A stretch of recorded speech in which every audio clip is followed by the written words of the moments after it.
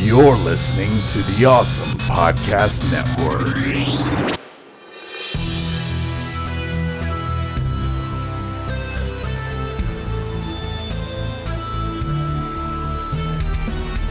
This is 80s Revisited. I'm your producer, Jesse Sedgley, and now your host, Daniel Sanangelo and Trey Harris. Hello. My name is Inigo Montoya. You're listening to 80s Revisited.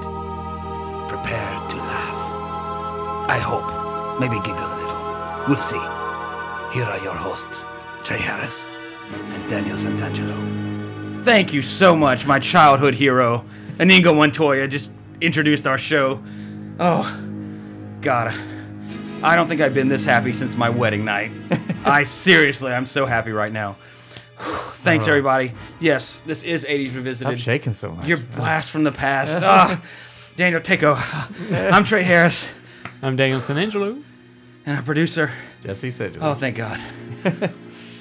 That was amazing.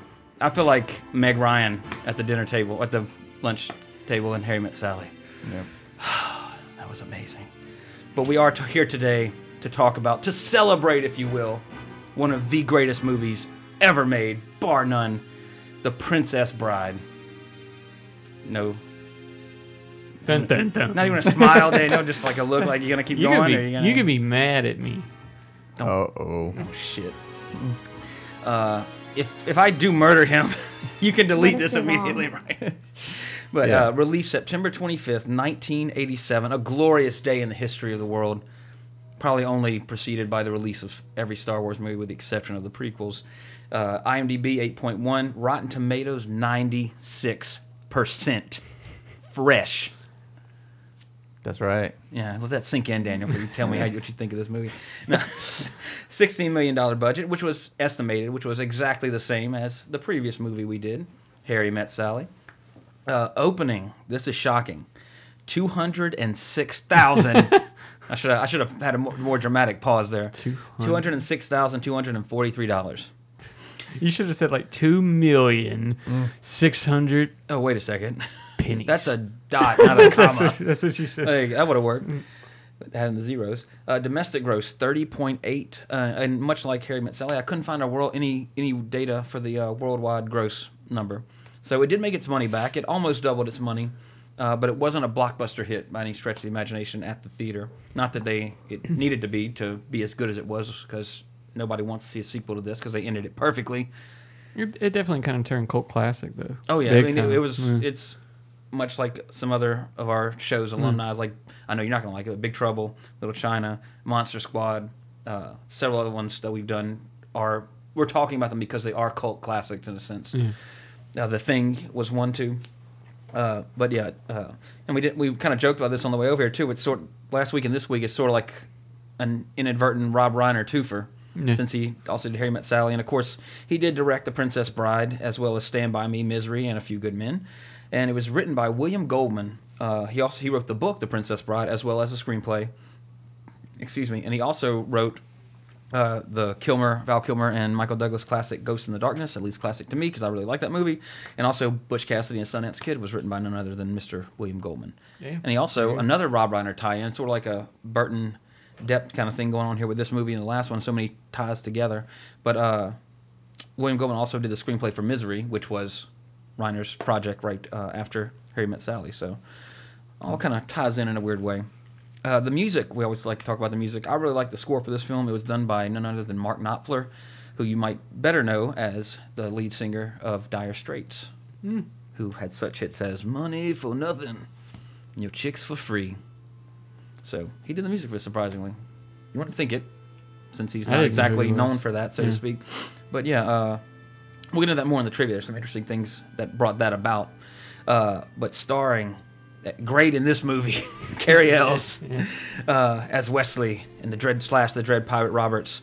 Also, he was in Glory, Robin Hood Men in Tights, Twister, and unfortunately he was in Saw. And then... Liar, Liar. Oh yeah, he was. You're right. Yeah.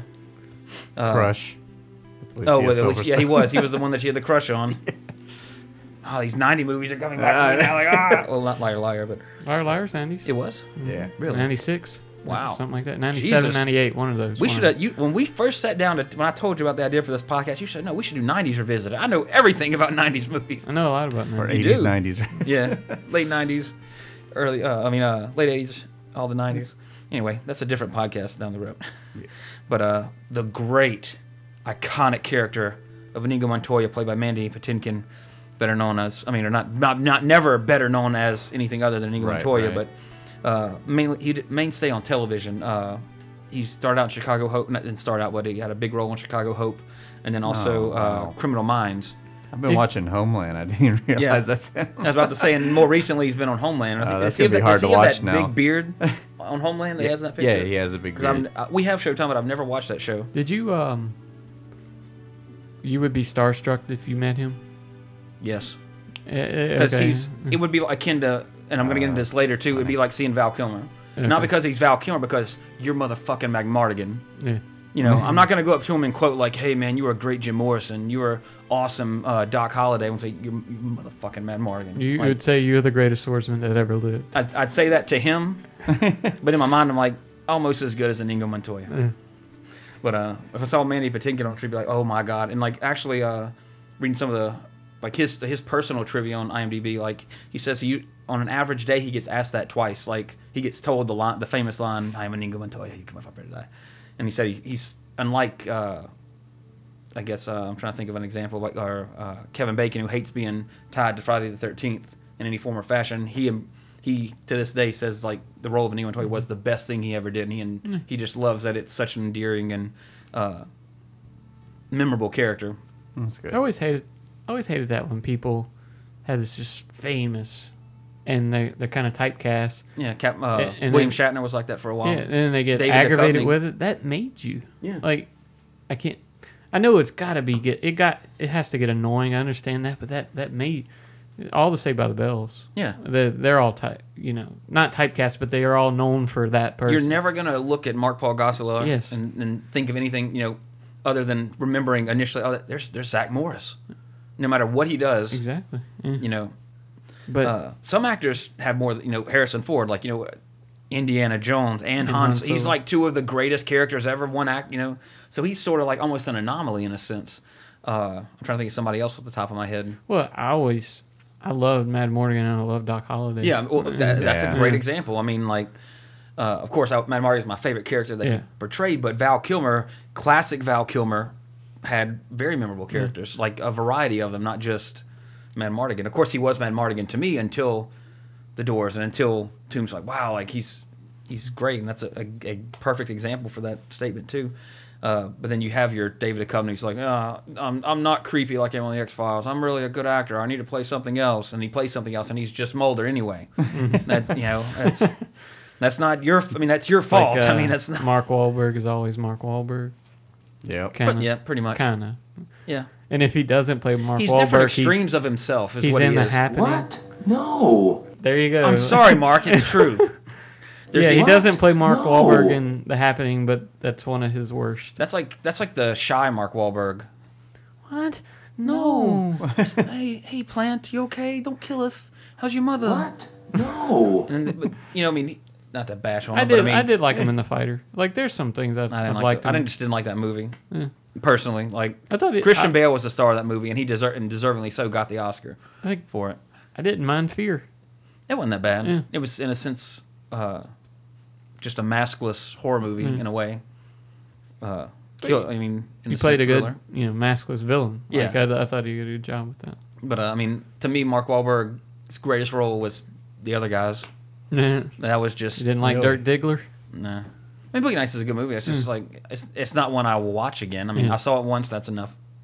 I couldn't get into Roller the other Girl. guys. I don't know why. I mean, we actually my wife got it. I guess Christmas before this past one. I thought it was Christmas okay. before that. Didn't know anything. I mean, I knew about it, but I didn't see it. But like watching it for the first time, I was just blown away. I was like, it's one of my favorite comedies. Wow. I just loved it to death. I mean, from the opening with Samuel L. and The Rock. I mean, just is. I wish they would do a sequel to that movie, but it's a prequel with Samuel L. and The Rock as those cops. That would be a great movie by itself. Definitely. But I would say, I mean, Mark Wahlberg has grown as an actor, going from like, oh, it's Marky Mark. Well, speaking of the same thing we were talking about, he hates it when you bring up Marky Mark. The only time I ever like, or not the only time, but because it was on a highlight on VH1 or something, where like he was on TRL with Eminem, and Eminem knew he hated it, so he kept saying, "Yeah, me and Marky Mark," you know, he kept saying Marky Mark instead of like Mark Wahlberg, and you could visually see Mark Wahlberg like getting mad because he was being referred to as Marky Mark. But I mean, come on, that's why that and your brother, who was a New Kids on the Block, is the only damn reason you're famous. Yeah.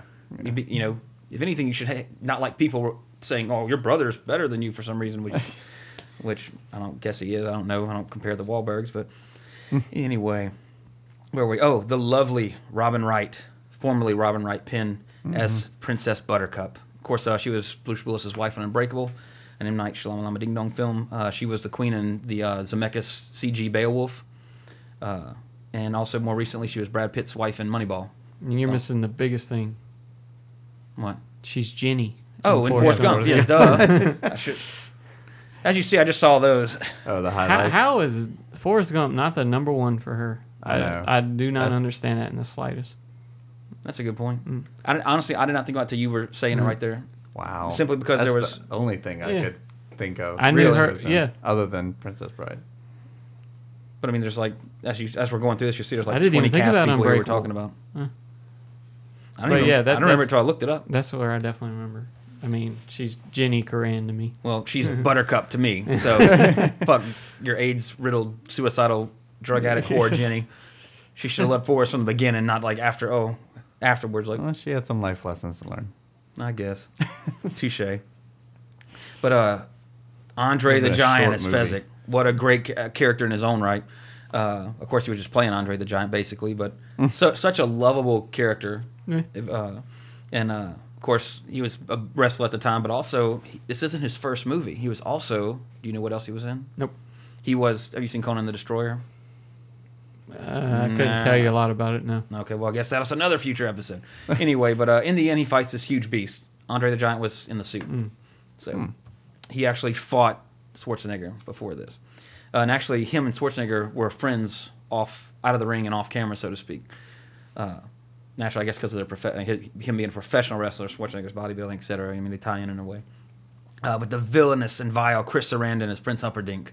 What an asshole. And he tends to always play an. He's one of those. He's like William Atherton from Die Hard.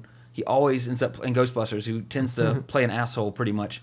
Of course, from the great '80s horror film Fright Night, he was the vampire in that, and also he was the horrible preacher in Bordello of Blood in the '90s. And Mr. Jamie Lee Curtis himself, Christopher Guest, was Count Rugen, the six-fingered man. He kind of reminds the first Chris Sarandon. Kind of reminds me of Harry Hamlin a little bit. He does. Yeah, They do look. At least they could play movie. brothers. Yeah, I mean, honestly, I mean they do resemble each other in a way. But Christopher Guest is Count Rugen. Another Rob Reiner alumni. He was in This Is Spinal Tap, and also Best in Show. But he is married to Jamie Lee Curtis, and he does a lot of script writing too, and stuff like that. Very funny guy. And you have your three criminals in the film. You have your muscle in Fezzik. You have your speed and agility and fighting prowess and Ingo, and then you have the brains, Wallace Shawn as Vicini. I'm sure you'll know him from a trilogy. From two things. Of course, in Toy Story, he's the voice of Rex. Exactly, and also he was in Clueless. He's a voice in Up. I mean, in The Incredibles as well. He's the boss. Oh, really? He's Mr. Incredible's boss when he's in his normal. Yep. Okay. Incredibles is probably not my least favorite Pixar, but I don't like it as much as like a lot of other people. It's okay. Yeah, I kind of agree with you. I think my least favorite Pixar is A Bug's Life. I'd I agree really with care that. for A Bug's Life. Oh no! I've never watched Cars. I can. Speaking of, Cars 2 is the worst. Again, like I didn't see Cars till maybe 5 years after it came out, or just actually last year is when I first saw that movie, the first Cars. It wasn't like it was nothing what I expected. It was enjoyable. I'd say it's more of a classic Pixar as opposed to like kind of like they're kind of doing a little deeper. It's not as deep as like WALL-E or Up or anything. I mean, it's very. See, that's one to me that I don't like as much as other people. Not that I don't like it, but Which one? WALL-E. Yeah, I thought it was okay. The robot's just so damn cute. No, it's a he was awesome. I just didn't care for the rest. But they've had some Ratatouille. I love Ratatouille. Some people think it's kind of one of the It's worst. one of those mid ones for me. I mean, I don't think it's their best. I don't think it's their worst. I love Up. I love every Toy Story. Finding Nemo's No, yeah. probably My favorite scene in Ratatouille is when the big rat's He's punching punching the meat. tenderizing the meat. That was one of those I couldn't quit laughing in Yeah. the theater moments. Along with there's one part where one of the rats is trying to eat some grapes that's in the storage shelf. Oh, that's hilarious to me. And the like in Up, when the dog has his voice messed up. That's one of the funniest moments in film history when Alpha first talks. I lost my shit in the theater. Like, I was the hardest one laughing. That was so genius. I had to when I laugh so much, I usually try to cover my face because I don't want to do that. Like I had to.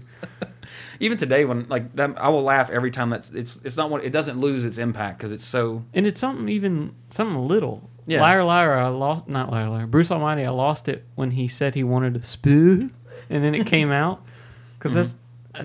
I don't know why. It was so hilarious to me at that time. Mm-hmm. Definitely, I love, and that's some of the genius. Like, I love when a comedy has stuff that, I mean, the Swing thing's a little more direct, but more so the Pixar thing where it's not so much the main thing. It's just that's just a bonus. It's like a bonus thing to laugh at. Like, and I love when they do that. But let me see. Wallace Shawn, of course, was Rossini.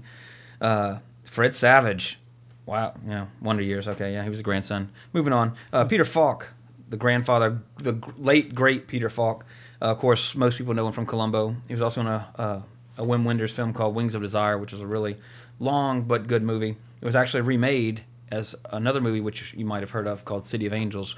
Oh, speaking of which, has Meg Ryan. Yeah. And, of course, Nicolas Cage, the greatest actor of all time.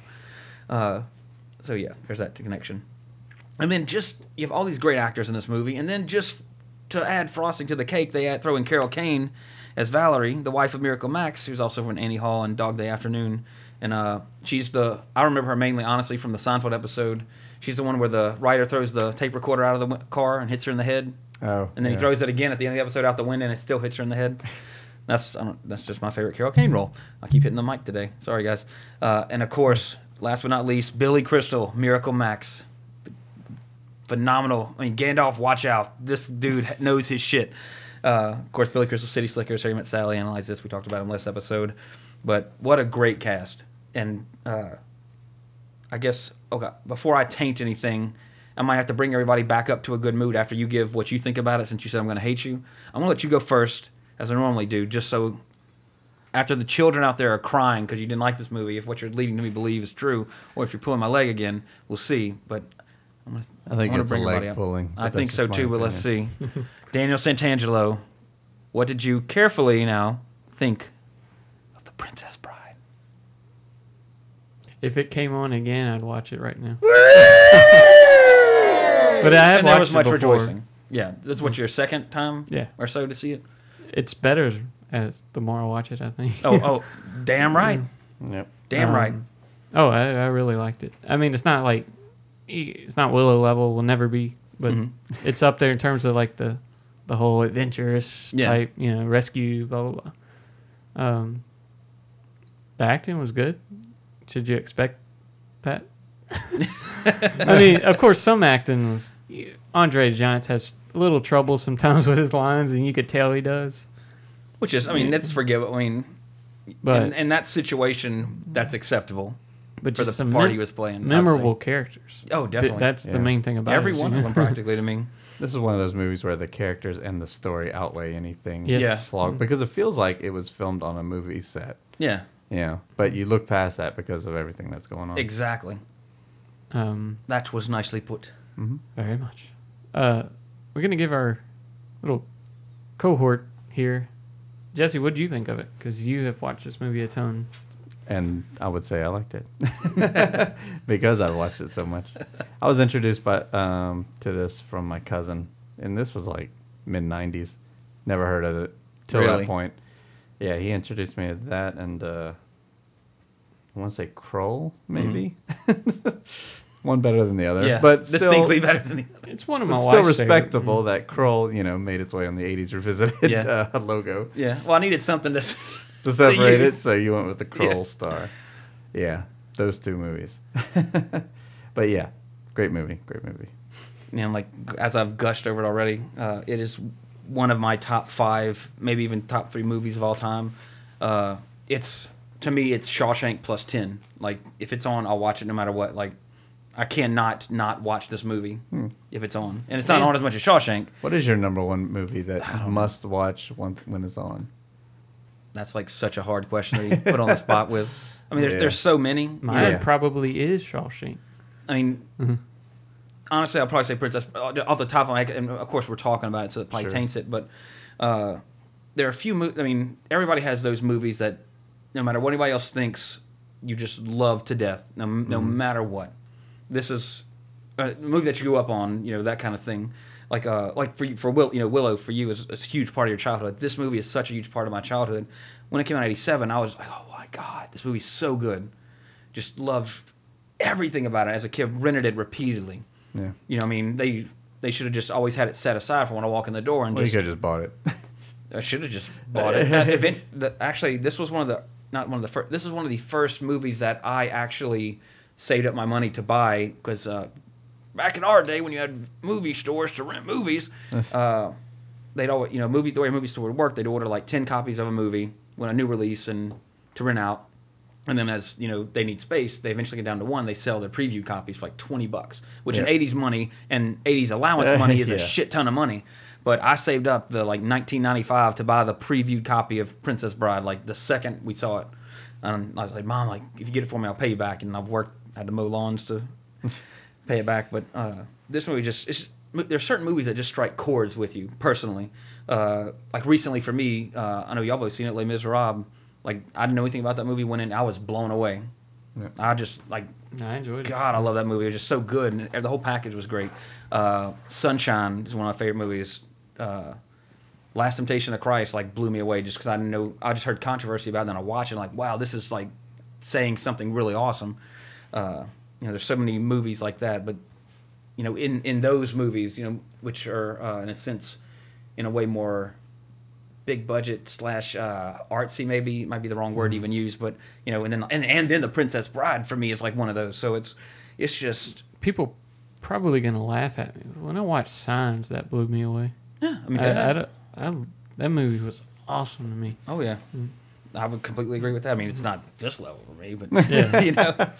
And again, as so often on this podcast, we tend to talk about a movie that that I just grew up on, or that I've seen numerous times, with the exception of Dirty Dancing. Another one, The Shining. Mm-hmm. That's one of my favorite movies I've seen last year. So quick aside, of all the movies that we've done on the podcast that you haven't seen, not counting Star Wars, because I'm not going to hold you to the standard of loving Star Wars. You would say The Shining is probably your favorite of Star Wars. The Shining is my favorite. That's why I excluded that, Daniel. I didn't want you to hear it. Let me remove thine dagger from my heart to continue. You had to choose Star Wars, or if you had to choose Empire Strikes Back or Princess Bride. That's you choose terrible. One now. Choosing you go put a gun to my wife's head first, then I'll choose. No, I'm just saying. You had a hard day at work. You want to come home, get you some popcorn. I can honestly answer that question. If it was between one of the Star Wars movies and The Princess Bride, I'd pick Princess Bride. Simple, and the logic is because that's only one part of the. What good is Empire Strikes Back without? After I watch it, I can then watch Return of the Jedi and cheer at the end when the Death Star blows up. Willow or Princess Bride? That's harder. I mean, well, see, when I asked you the question earlier about which one you would watch, it's like if you turned on the television, you saw it was like. You saw all 2/3 through, it's like at the end of the second act. Which movie would you choose? One's on TNT, one's on Spike. Yeah. Just honestly, probably Princess Bride. Yeah. Simply, but length. Mm-hmm. It's a shorter movie, so it's not like it's gonna take me 2 hours to dedicate time to it. Not that that's the detriment, but also it's as much as I love Star Wars and any other movies, Princess Bride's one of the most quotable, fun movies to me. Yeah. It's just, in fact, there's been instances where she's been flipping channels, my wife's been flipping channels, and I'll hear one little marriage. I'm like, you watching Princess Bride? It's on this channel, and then I'm like, click, click. I'll go back in there and watch it, and then go play a game. So- Even though you got the DVD. Exactly. slash It's Blu-ray one of those, right there. and the thing is, since it's not like an R movie, it's not exactly edited for television. Yeah. So it's not like you feel inclined to know that the Blu-ray or the DVD is sitting right there, and I can just go put it on, because I know if it's on TV, I'm not missing anything. Yeah. Yeah, but this movie is just so But it has fucking awesome. really good time length to fit a 2-hour time frame Yeah. on TV. That way, was the hour and 30 minutes or something? Yeah, it's like right Seemed at like it. it will work pretty well. Yeah, when you yeah. add commercials and all that, it Yeah. just fits perfectly. But yeah, I liked it. If I had to give it a score, Hold on. That's later. Hold up. Anyway, let's get on some trivia here, because I think once we get into the talking about some of the things I want to bring up, it might be a heated episode near the end, but we'll see. But the fencing masters that are brought up in the duel between Wesley and Ningo are actually real sword fighting styles. Like, I find that most people desire Kappa fail. I thought it appropriate considering the Rocky Train, all that kind of stuff. Those are actual names, although they're not using those particular Of styles. course. But Yeah, they're someone looked it up and wrote it in the script. Not Did on do the some internet at the research. time, but you know. And I think this probably, if I could go be on the set of almost any movie, this would be one of the ones I'd like to go to, simply from like just the fact of some of the stuff I'm about to say. But Rob Reiner You'd had be to in the lead. bedroom scene the whole time. That was the only scene you could be in. Wouldn't mind. Well, no, it's that little kid telling the story. Oh, I thought about when Wesley's on the bed. and no, I'm Buttercup's- talking about you just get to watch Fred Savage Oh. tell a story. Or listen to a story more. That's like But the, you're listening to Peter Falk, so. that'd be cool. But that's like when the devil I makes a know. deal. Like, Exactly. oh, you want to watch the That's what I was Princess getting Bride at. being made? Give me your soul. Okay, poof. Poof. All right, You're guys. sitting on the other side of the bed. Like, who's that? Oh Don't mind man, them. it's like it's like Groundhog Day. We gotta shoot this again. Like, oh god, No. it's not even the end where it's good. It's the whole whining part. But Rob Reiner actually had to leave the set when they were filming Billy Insane. Crystal scenes because he would laugh so hard. No, that's good. Just because, and like we were talking about, I can't remember what movie we were bringing it up to where Luke was talking. There has to be some X-rated, R-rated outtakes of Billy Crystal, as there had to be with, I'm sure there had to be with Bruce Willis. I would love to hear some of that, like the crap he would say while they're on set and he's putting something in his mouth and doing all this stuff, talking to his wife. He had to say some off-the-wall shit. But along those same lines, Mandy Patinkin said that the only injury he sustained while they were filming was a bruised rib from laughing so hard during his scenes with Billy Crystal. So Wow. that had to be a blast. And this was really interesting because, you think of Andre the Giant as a big, strong dude. Well, because of his size and the way gravity works on this planet, he's really not. His back problems at the time, because I don't think he was still wrestling actively at the time. He was more like just do an appearance type thing. But they prevented him from actually lifting anything heavy. So in the end, where he's actually holding Robin Wright Penn if she jumps out the window and floats majestically into his arms, he's actually braced and she's on a wire. So he's not bearing her full weight, like would cause him pain, which is a shame. And there's a couple things about Andre too. His thick accent prevented him from like kind of delivering some of his lines clearly, which is obviously evident Oh, yeah. in the film. In fact, I had to, even as a adult and like when the DVD came out with clear audio and everything. Oh, that's what he says. And I'm not one for captions to turn on captions or anything. So like, oh wait, I didn't realize he said that there. Like, okay, it makes sense now. Yeah. And I can't think of what scene I'm thinking of, but you can understand him better as the format you're watching it in, its quality increases. His accent was so thick you couldn't understand. Other actors couldn't understand what he was saying if he said his line right, etc. So there's one point where Mandy Patinkin just slapped him in the face to make him concentrate harder, and probably didn't get power bombed or choke slammed. What was his move? I don't even remember. I think he just kind of had Just overhead he just chop or like something like overhead that? Yeah. because he was so big, and he was so when they were filming with Robin Wright Penn, and it was cold out there when they were filming certain scenes. He would put his hand on her head to keep her head warm, and like from what they said, his hand like went from like her chin to chin, like his hand was so big, and I guess she was, It's a hand helmet. like she said, it kept her entire head warm, like him just resting his hand on her head. Just to give you a scope of just how big the dude was. I mean, he was tall, but he was also big. I mean, huge guy. And this is really, really interesting, tying into the Schwarzenegger thing we talked about earlier. But when Goldman was working on the screenplay, he wanted Schwarzenegger to play the role of Fezzik. But this was, earlier in the 80s, before Schwarzenegger became the star he had by the time this was released in 87. Because, of course, between that time, you had Predator, Terminator come out. Schwarzenegger's an action star now. So they couldn't afford him. So then they went with their... actually, let me get this right, because I think they wanted Andre they want Andre at first? No, okay, let me start over. He wanted Andre at first, but that's when they started working on the film way early pre-production. That's when Andre was still a wrestler, and they couldn't get him. So they're like, let's do Schwarzenegger. Well, then, by the time they actually got around to doing the movie, the roles kind of switched to where Schwarzenegger was too high in demand and too expensive, but Andre could be able to do it. So that's how they got Andre the Giant to work in it, which is interesting. I mean, it would be awesome to see Schwarzenegger in this movie, but I'm happy with Andre. It'd also be very odd, though. Yeah. Anybody want a peanut? And then he'll do the commentary. Oh, and God. Drowns out everybody. This is the part where I slam you against the rock. Oh, I remember this day. Oh, look, I'm going to roll you over and hold you down. Oh, it's so exciting. This is where you stab the dude. Oh, God. It's funny. I mean, it's completely uninformative, but it's so entertaining at the same time. At least the one time you watch it, because you'll never listen to the commentary again. We're talking about Total Recall commentary, which can be, if you want to hear more about that, I'm not sure what episode, but it's a Geekly Dose episode where they go into great detail and even play some clips. So check that out, everybody. And in the scene where Christopher Guest as Count Rugen hits Wesley over the head after they emerge out of the fire swamp, Cary Ells actually told him, like, just actually hit me for the scene. Well, he did, and they ended up having to rush him to the hospital for the rest of the day because he hit him too hard. He took the opportunity. He took the blow. Wow. This is for playing in Saw in the future. Yeah, exactly. Which is funny. And ROUSs, Daniel, you still don't remember what ROUSs are? Nope. Rodents of unusual size? Oh, those things. Yeah. I don't think they exist. Great scene. Anyway, the hissing and voice of those was Rob Reiner. I was doing something when that part came on. Yeah, I didn't sit right at the TV the whole time. You weren't glued to the film like, oh my God, this is so amazing. Wow. Mm-hmm. Single tear rolls down my cheek. I got a kid.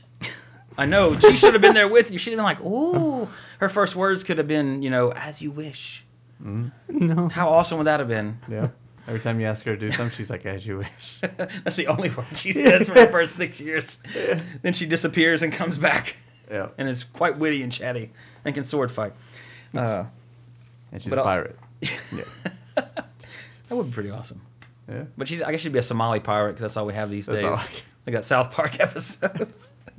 Somali pirates, but this was funny too. When William Goldman was on set one day, he was on set for the fire swamp scene, as writers are often on movie sets. And the scene where Buttercup's dress catches on fire because of the fire burst, he just freaked out and he ruined the take by going, "Oh my God, her dress is on fire!" and ran to help put it out, which that was part of the scene. So he wasn't even thinking, so he ruined the take, which is pretty funny. What are all these cameras doing here? Why are we not in Florida anymore? What's happening to my reality? It's a mental breakdown. I've never been here before. My words are coming to life. What is happening? My imagination is given form. I'm a mutant. Speaking of the fire swamp and the ROUSs, there were actually dwarves, little people in the suits, acting it out, obviously, when they're not slithering, but scamping across the ground. On the day they were filming the one where Wesley gets attacked by it and wrestles with it, in the trivia was actually in quotes, the rat actor got pulled over for speeding and was delayed, and he got arrested, and they had to go bail him out and then film the scene. So I'm assuming the little dude talked some shit to the cop or something, or traffic laws were just really strict in England back then. I guess, Jeez. I don't know. So they had actually had to bail him out, which is pretty funny. And we talk about how jokingly Mandy Patinkin said he bruised a rib laughing so hard at Billy Crystal. There was actually an injury on set, getting hit on the head was one anyway to Cary Ells, but he had another one. He broke his toe. And I thought this was a pretty funny story. While they were shooting the scene with a high grassy slope, kind of where he throws himself, where Buttercup, she pushes him down, and he's like, as you wish. And then she goes, oh, Wesley, and then she throws herself, swan diving off the cliff too, or down the hill. While they were filming that, it was right near the same place where him and Andre the Giant's fight scene was, in that same kind of area. Anyway, Andre, because of his size again, couldn't walk up the slope, so he actually had a little go-kart, not a go-kart, but a golf cart, I should say, to drive up there, drive up the hill. And he threw Cary Ells the keys to move it or something, just like, hey, you move it for me or whatever, blah, blah, blah. And when he threw it, Cary Ells went to catch it, and his foot got caught between a rock and broke his toe. And there's, later on in that scene, you can see him briefly limping for like one segment. In the scene where it's a very slight limp. You have to kind of you have to kind of look for it to see it, but it's not like a major. My toe is broken, I can't act. He worked through the pain and did the scene. And this was really cool. There was actually historically a real Dread Pirate Roberts. His real name was Bartholomew Roberts, also known as Black Bart, and he operated in the Caribbean in the early 18th century. And he is held as many as the most successful pirate of all time. Which, just because even if he wasn't real, if anybody says name your favorite pirate, it's obviously the Dread Pirate Roberts for me because he was in the Princess Bride. And he hands on the mantle to a successor, so he lives forever. Yep. In a sense, he's awesome. So. He could still be around. Exactly, today. Patrolling the Caribbean. And we talked about how Mark Knopfler did the music for it, but he only agreed to write the music for this film if Rob Reiner put the hat that Reiner wore in This Is Spinal Tap, which when we do that movie you'll recognize the hat, in the movie. And it's actually in the movie in Fred Savage's bedroom. That's an odd stipulation, but it is. He did it. Of course, like I said, William Goldman wrote the book for this, and I read the book, and the book's really, it's close but different. It's very close but a little different. But it's still told in a way to where, like the movie is, how it's a grandfather reading it to his grandson. But I think it was more so, if I remember correctly, William Goldman's dad telling him this story as he was a kid. And but as Goldman's in the book, he's saying like, and this is the part where this happens, but I didn't like this, so this is what really happened. And so it's not just like telling this story, the same story that Peter Falk's reading, but it's actually almost just like the movie. You're basically getting commentary from a person as they're being told the story, and they're changing it to how they want it to be. Right. In a sense.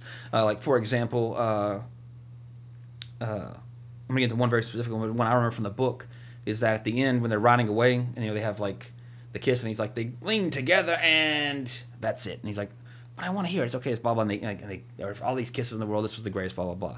But in the book, it's done the same way, except as he's telling it, he's saying, what I didn't want to, I'm paraphrasing greatly, but like my dad was telling me was that, as they're riding away, the prince's men are coming after them right on their heels. And Inigo's dying because of his wounds. And he's like, I didn't like that ending. So this is the ending. And then he tells kind of what you see in the movie. But in the book, when Inigo finally extracts his revenge on Count Rugen, it's really freaking psychotic and very graphic. After telling he wants his father back, you son of a bitch, he doesn't just stab him in the chest. He starts to cut his heart out and hold it in front of him, sort of like Last of the Mohicans with Daniel Day-Lewis, where he wants to hold his heart in front of his enemy. However, as he's cutting his heart out, Count Rugen dies of fright.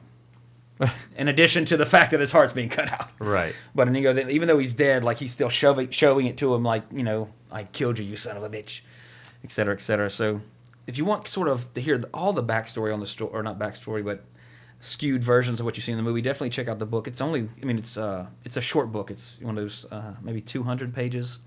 But it's a quick read, but it's interesting, especially if you like this movie. It's definitely worth reading. Very similar, but there's, like I said, there's those stark differences, and the way it's told is akin to how it's presented in the movie, which makes it really cool to read. Any guess on the body count? I don't know. Oh, did your kid make you get up for the body count part of the movie? I don't know. Messing with you. It's moderately high, huh? No? Oh.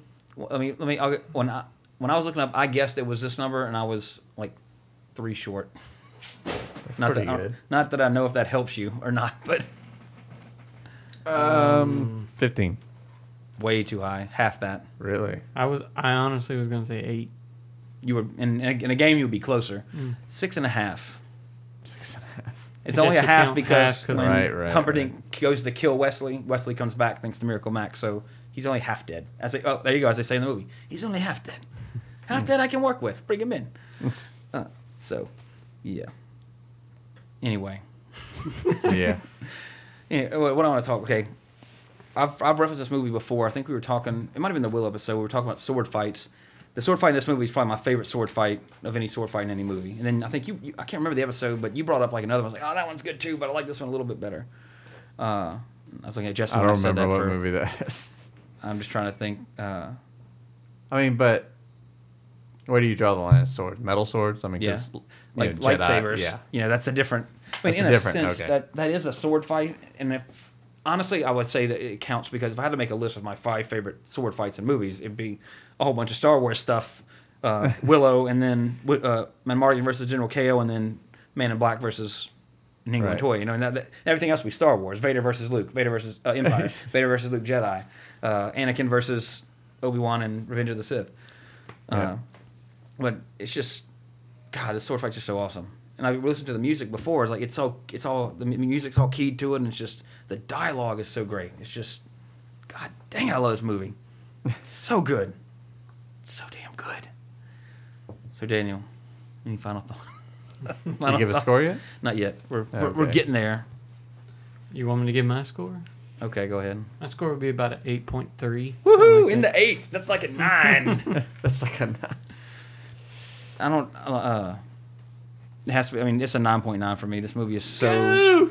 I love this movie so much. Like this, I grew up on this movie. As will my child. As will my child's child. This is just. What if your child doesn't like it? Yeah. You are not my son. I'll be like 300. I'll hold them over the pit and they'll watch the movie, and if they like it, I'll bring them back. If not, Not I drop them to the wolves.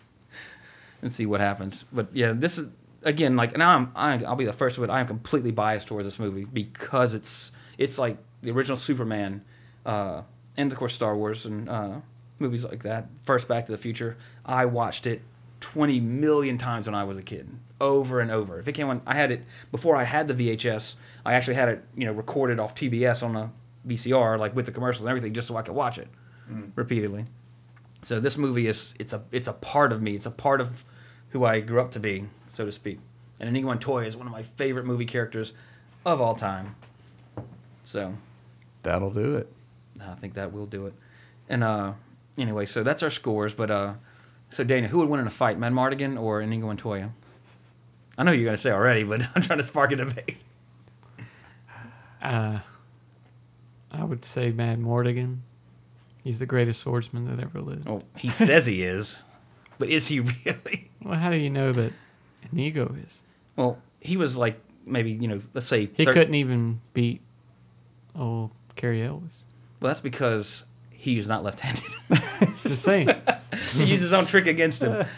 Well, then, that's a good point. No, that's a good point. Maybe Mad Mardigan is better than Inigo Montoya, but not better than the Dread Pirate Roberts. Maybe so. But what if he's better than both? He could be. He But could be worse than both. He could be. I mean, Let's leave that. send in your vote to 80srevisited@gmail.com. No, that's one that we should just let leave. That's one of those. Hey, would you alone have found out? No, And not really. I actually wouldn't, because I wouldn't want to have them lose. I mean, honestly, whichever one wins, I'm draw. fine with. Yeah, it'd be like Stan Lee says in the comics, like you can't have two heroes fight each other because then you're saying one's better than the other. It always has to be a draw. Yeah. That's pretty much verbatim what Stan Lee said. True. Which I agree with. But if there was a death match, like if there was a podcast, hint hint, called Movie Death Match, and you take two characters and debate who's going to win in a fight, I'd be hard pressed. I wouldn't be upset with who won, but I'd be hard pressed to have to say who I think should win, because there's two of the greatest characters ever. They should just fight back to back and like fight the entire army of Sauron. There you How go. awesome would that be if when That's better. Aragorn comes out of the ship in Return of the King and the ghosts don't come out, but like Inigo Montoya and Mad Mardigan like walk out, their swords drawn. Mad Mardigan does this little flip thing, and Inigo just takes his dramatic stance, and they just waste all those fucking dudes. We got to make that for Lord of you. the Rings There's a director's out cut. there somewhere. We got to make that happen for you. I wish that would just make my goddamn day. Anyway, now we have our next segment is Back to the Future, which I meant to talk to you before we went on air to even decide what to talk about. Guys, I have no clue. Yeah. what this is. Damn it. Me either. What happened recently we can talk about? We did this like 2 episodes ago, too. Oh, where he just Yeah, we're just like, oh, come up yeah, with we something? forgot. Because we were talking about Back to the Future, so it was like, let's talk about something recent. What do you think of the Pope retiring? That's his decision. He should be allowed to do it. Now, the prophecy of the popes, have you heard that? No, It's what- like they say the next pope will be the last one before the fall of Catholicism. Oh, really? So that's interesting. Because, why, like, is the prophecy like, once the next pope retires? It's Saint Malachi's prophecy from like 1600s or something. Really? Like that. And is it based on, like, is it prophecy? Well, I know you're looking it up, but is it like the number of popes to where this pope numbered So I didn't this? do much research on that, but I'm sure it's probably going around the media right now because of yeah, the Pope I retiring. caught it on Facebook, but oh wow, St. I'm Malachi. sure a bunch of people started messing with Oh, it yeah. on Wikipedia as soon as that news broke off. But you can see the Let's first. see. It's a tribute to St. Malachi. Blah, blah, blah, blah. They purport to describe each of the Roman Catholic popes along with a few anti-popes, beginning with Pope blah, blah, blah, blah, blah, blah, blah, blah, and concluding with current Pope Benedict the 14th successor. 16th, I'm sorry, you're right. Successor. Pope described in the prophecy as Peter the Roman, whose pontificate will end in the destruction of the city of Rome. Well, we will find out shortly. So if the next pope is Pope Peter the whatever number, It's the then cause of World War III. Peter the Roman. we will see. Or conspiracy nuts are going to link it like, that he was his grandfather's from Rome and his name in Germanic is Piotr It could or something. always be a conspiracy to anything. Oh yeah, of course. Yep. Every single thing. I mean, and even if you can't think of one, it's all just everybody's they're reptilian. Have you ever heard of that conspiracy theory? David Icke. About what? That About- the world is ran by a subversive race of reptilians who sort of like V. They look like us, but there's actually reptilians that run the world. There's a book, everybody, go read it or check it out. It's called The Biggest Secret by David Icke. I think his last name is Iicke or just I. Why don't we write something like that just to make an amount of money for nothing? Well, when you do that, there's two paths that happen when you write something like that. One is the David Icke path where you're considered a crackpot. The other one is when it becomes a religion and you become rich and a secluded, crazy person like L. Ron Hubbard. So you either it's which path do you end up being when you write something that fucking crazy? Now I have read The Biggest Secret, and all he basically does is he goes in depth to all these like it's well researched, but his conclusion is fucking bonkers. As that it's because they're reptilian.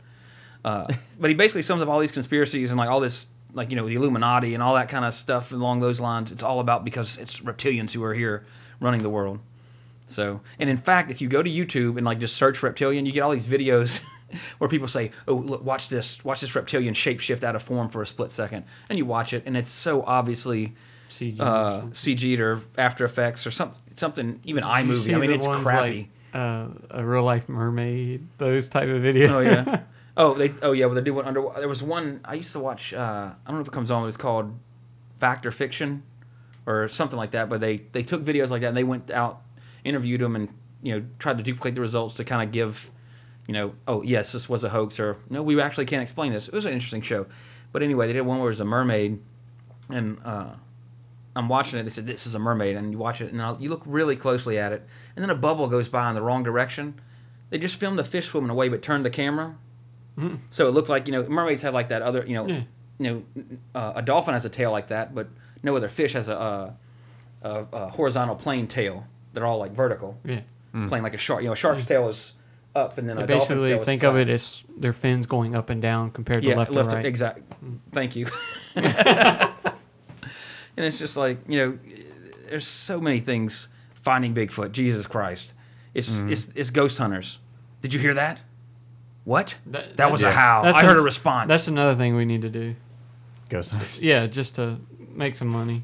It's You not could. that much. Now, Yeah, we got the myrtles nearby. It's not, it's not that much to it. yeah. Oh wait, I got a reading here.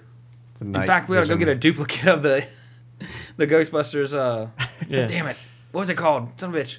Neuralizer? MP. No. No, it's not near. What was that for? Oh God, brain fart. Son of a bitch. I'm not getting an EK. Is it EKG? No, that's a medical thing. what was that stupid handheld thing called? Oh my God. Everybody's yelling it at their Yeah, everybody's radio listening. right PKE. now. Yeah, it was something like PKE it was meter. PKE meter. Yeah, exactly right. Good job, Dano. That's why you're on the podcast. Yeah. No, but and like, we all basically just do Ghostbusters, but everybody pretend to be act like one of the characters. I'll be Egon, You got.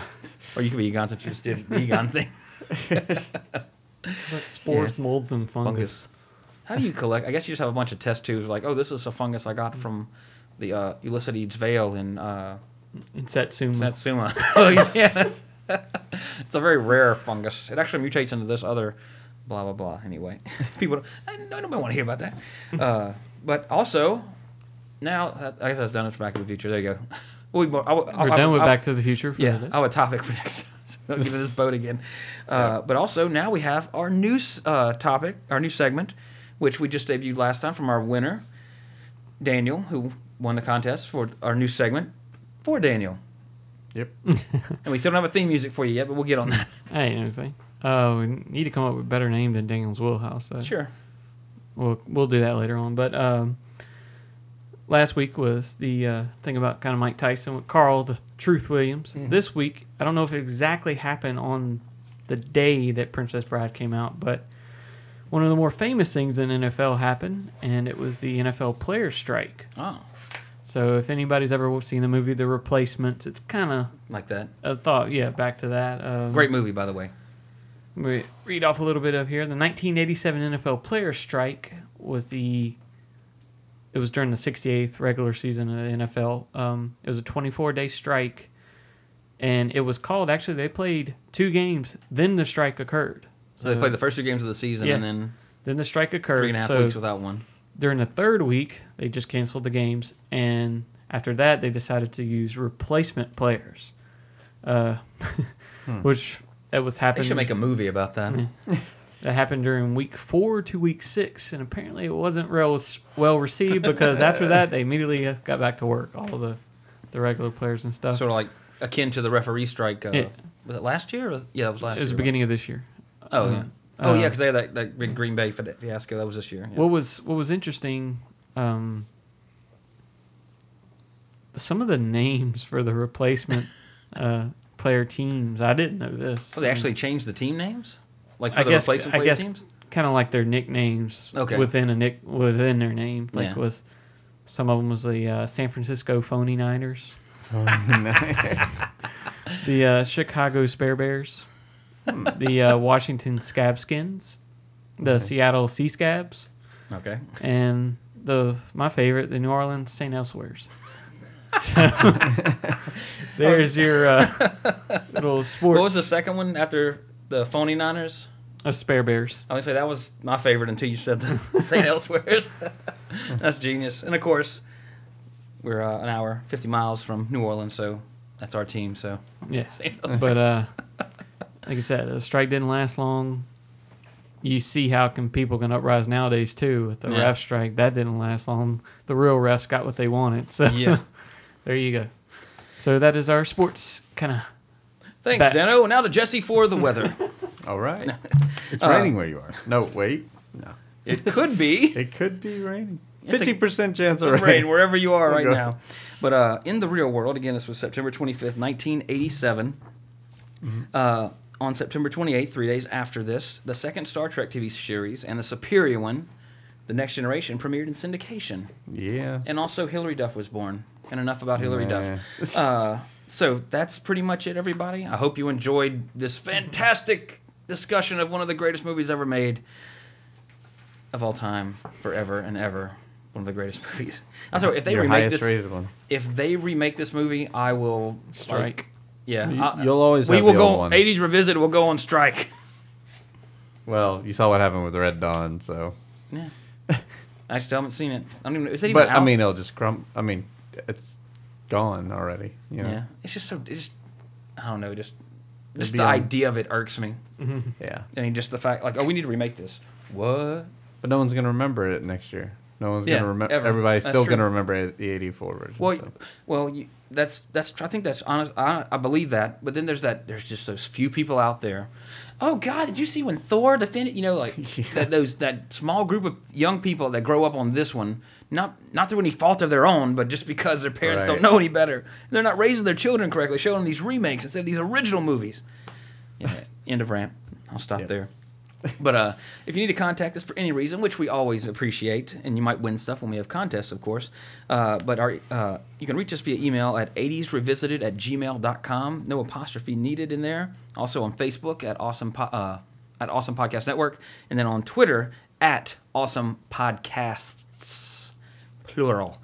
But in addition to this awesome podcast, which you just are listening to now on the Awesome Podcast Network, there are 2 other ones that are currently on hiatus, but all the old episodes are still up there, and you should definitely check them out. One being Geekly Dose with Tim Bridgewater and Stephen Nocentelli, and they will be back once they get some stuff worked out, because of course Stephen moved to Seattle. We know they're going to be doing an E3 coverage one, so look forward to that around May when E3 hits. And the other podcast, Daniel? It's Duo Attack, which is, on hiatus, but there's a bunch. How many episodes did y'all do? Maybe not a bunch, I should not say. a bunch, but, like half a bunch. 13 or something like that. but still, though, it's one of those things where Lucky number 13. Yeah. it doesn't expire. Yeah. I mean, Yeah, you the can still pieces learn are about the always going to game. be that piece, And, And pretty much all the pieces that y'all, for the most part, talked about and went over were still, I want to say still modern age legal anyway, so. Oh yeah, we went up to Chaos War, I believe. Yeah, so A so little a bit of lot of Batman relevant information, since every team at Worlds last year was composed of Chaos War stuff. So, I mean, a lot of good info still on there, everybody. Those old episodes never go away. They're fun to, quote-unquote, revisit, hint, hint. So definitely check them out. And again, we always thank you guys and girls for listening. We hope you enjoyed it. And next week, we're not going to tell you what we're going to do. Not because we didn't think about it and decide on it beforehand, but because we want it to be a surprise. What about a hint? It's an 80s movie. There's a male actor in it, as well as a female. Okay. There's some sort of thing that the That protagonist rules must out overcome. Predator again. Damn it. An alien. Well, we already did aliens. What else did that rule out? I don't know. That's a good point. Crawl. It's not Crawl next week. pretty much a perfect storm from the 90s. Yeah. Yeah. Man Against Nature. Joe versus the Volcano is out. All right, whatever. This would be a good movie. All right. All right. Something Anything to else, think guys? about. No. All righty. Until next time, everybody, I'm Trey Harris. I'm Daniel San Angelo. Jesse Sedgley. Kawa, as you wish, bunga! Oh, that's good.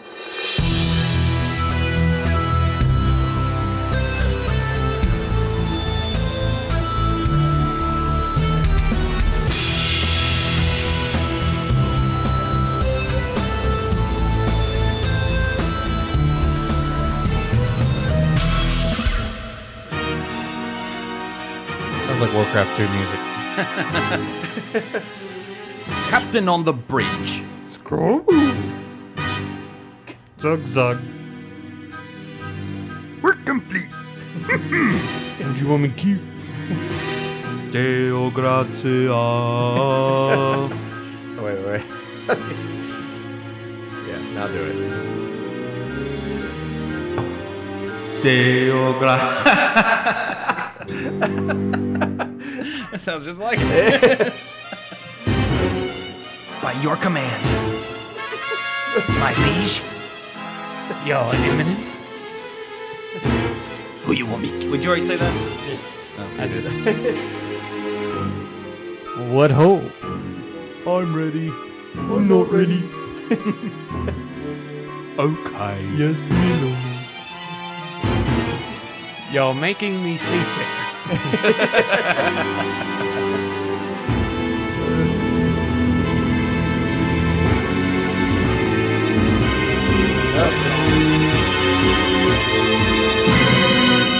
Find this show and more at the Awesome Podcast Network's Facebook at facebook.com/Awesome Podcast Network. And follow us on Twitter at Awesome Podcasts.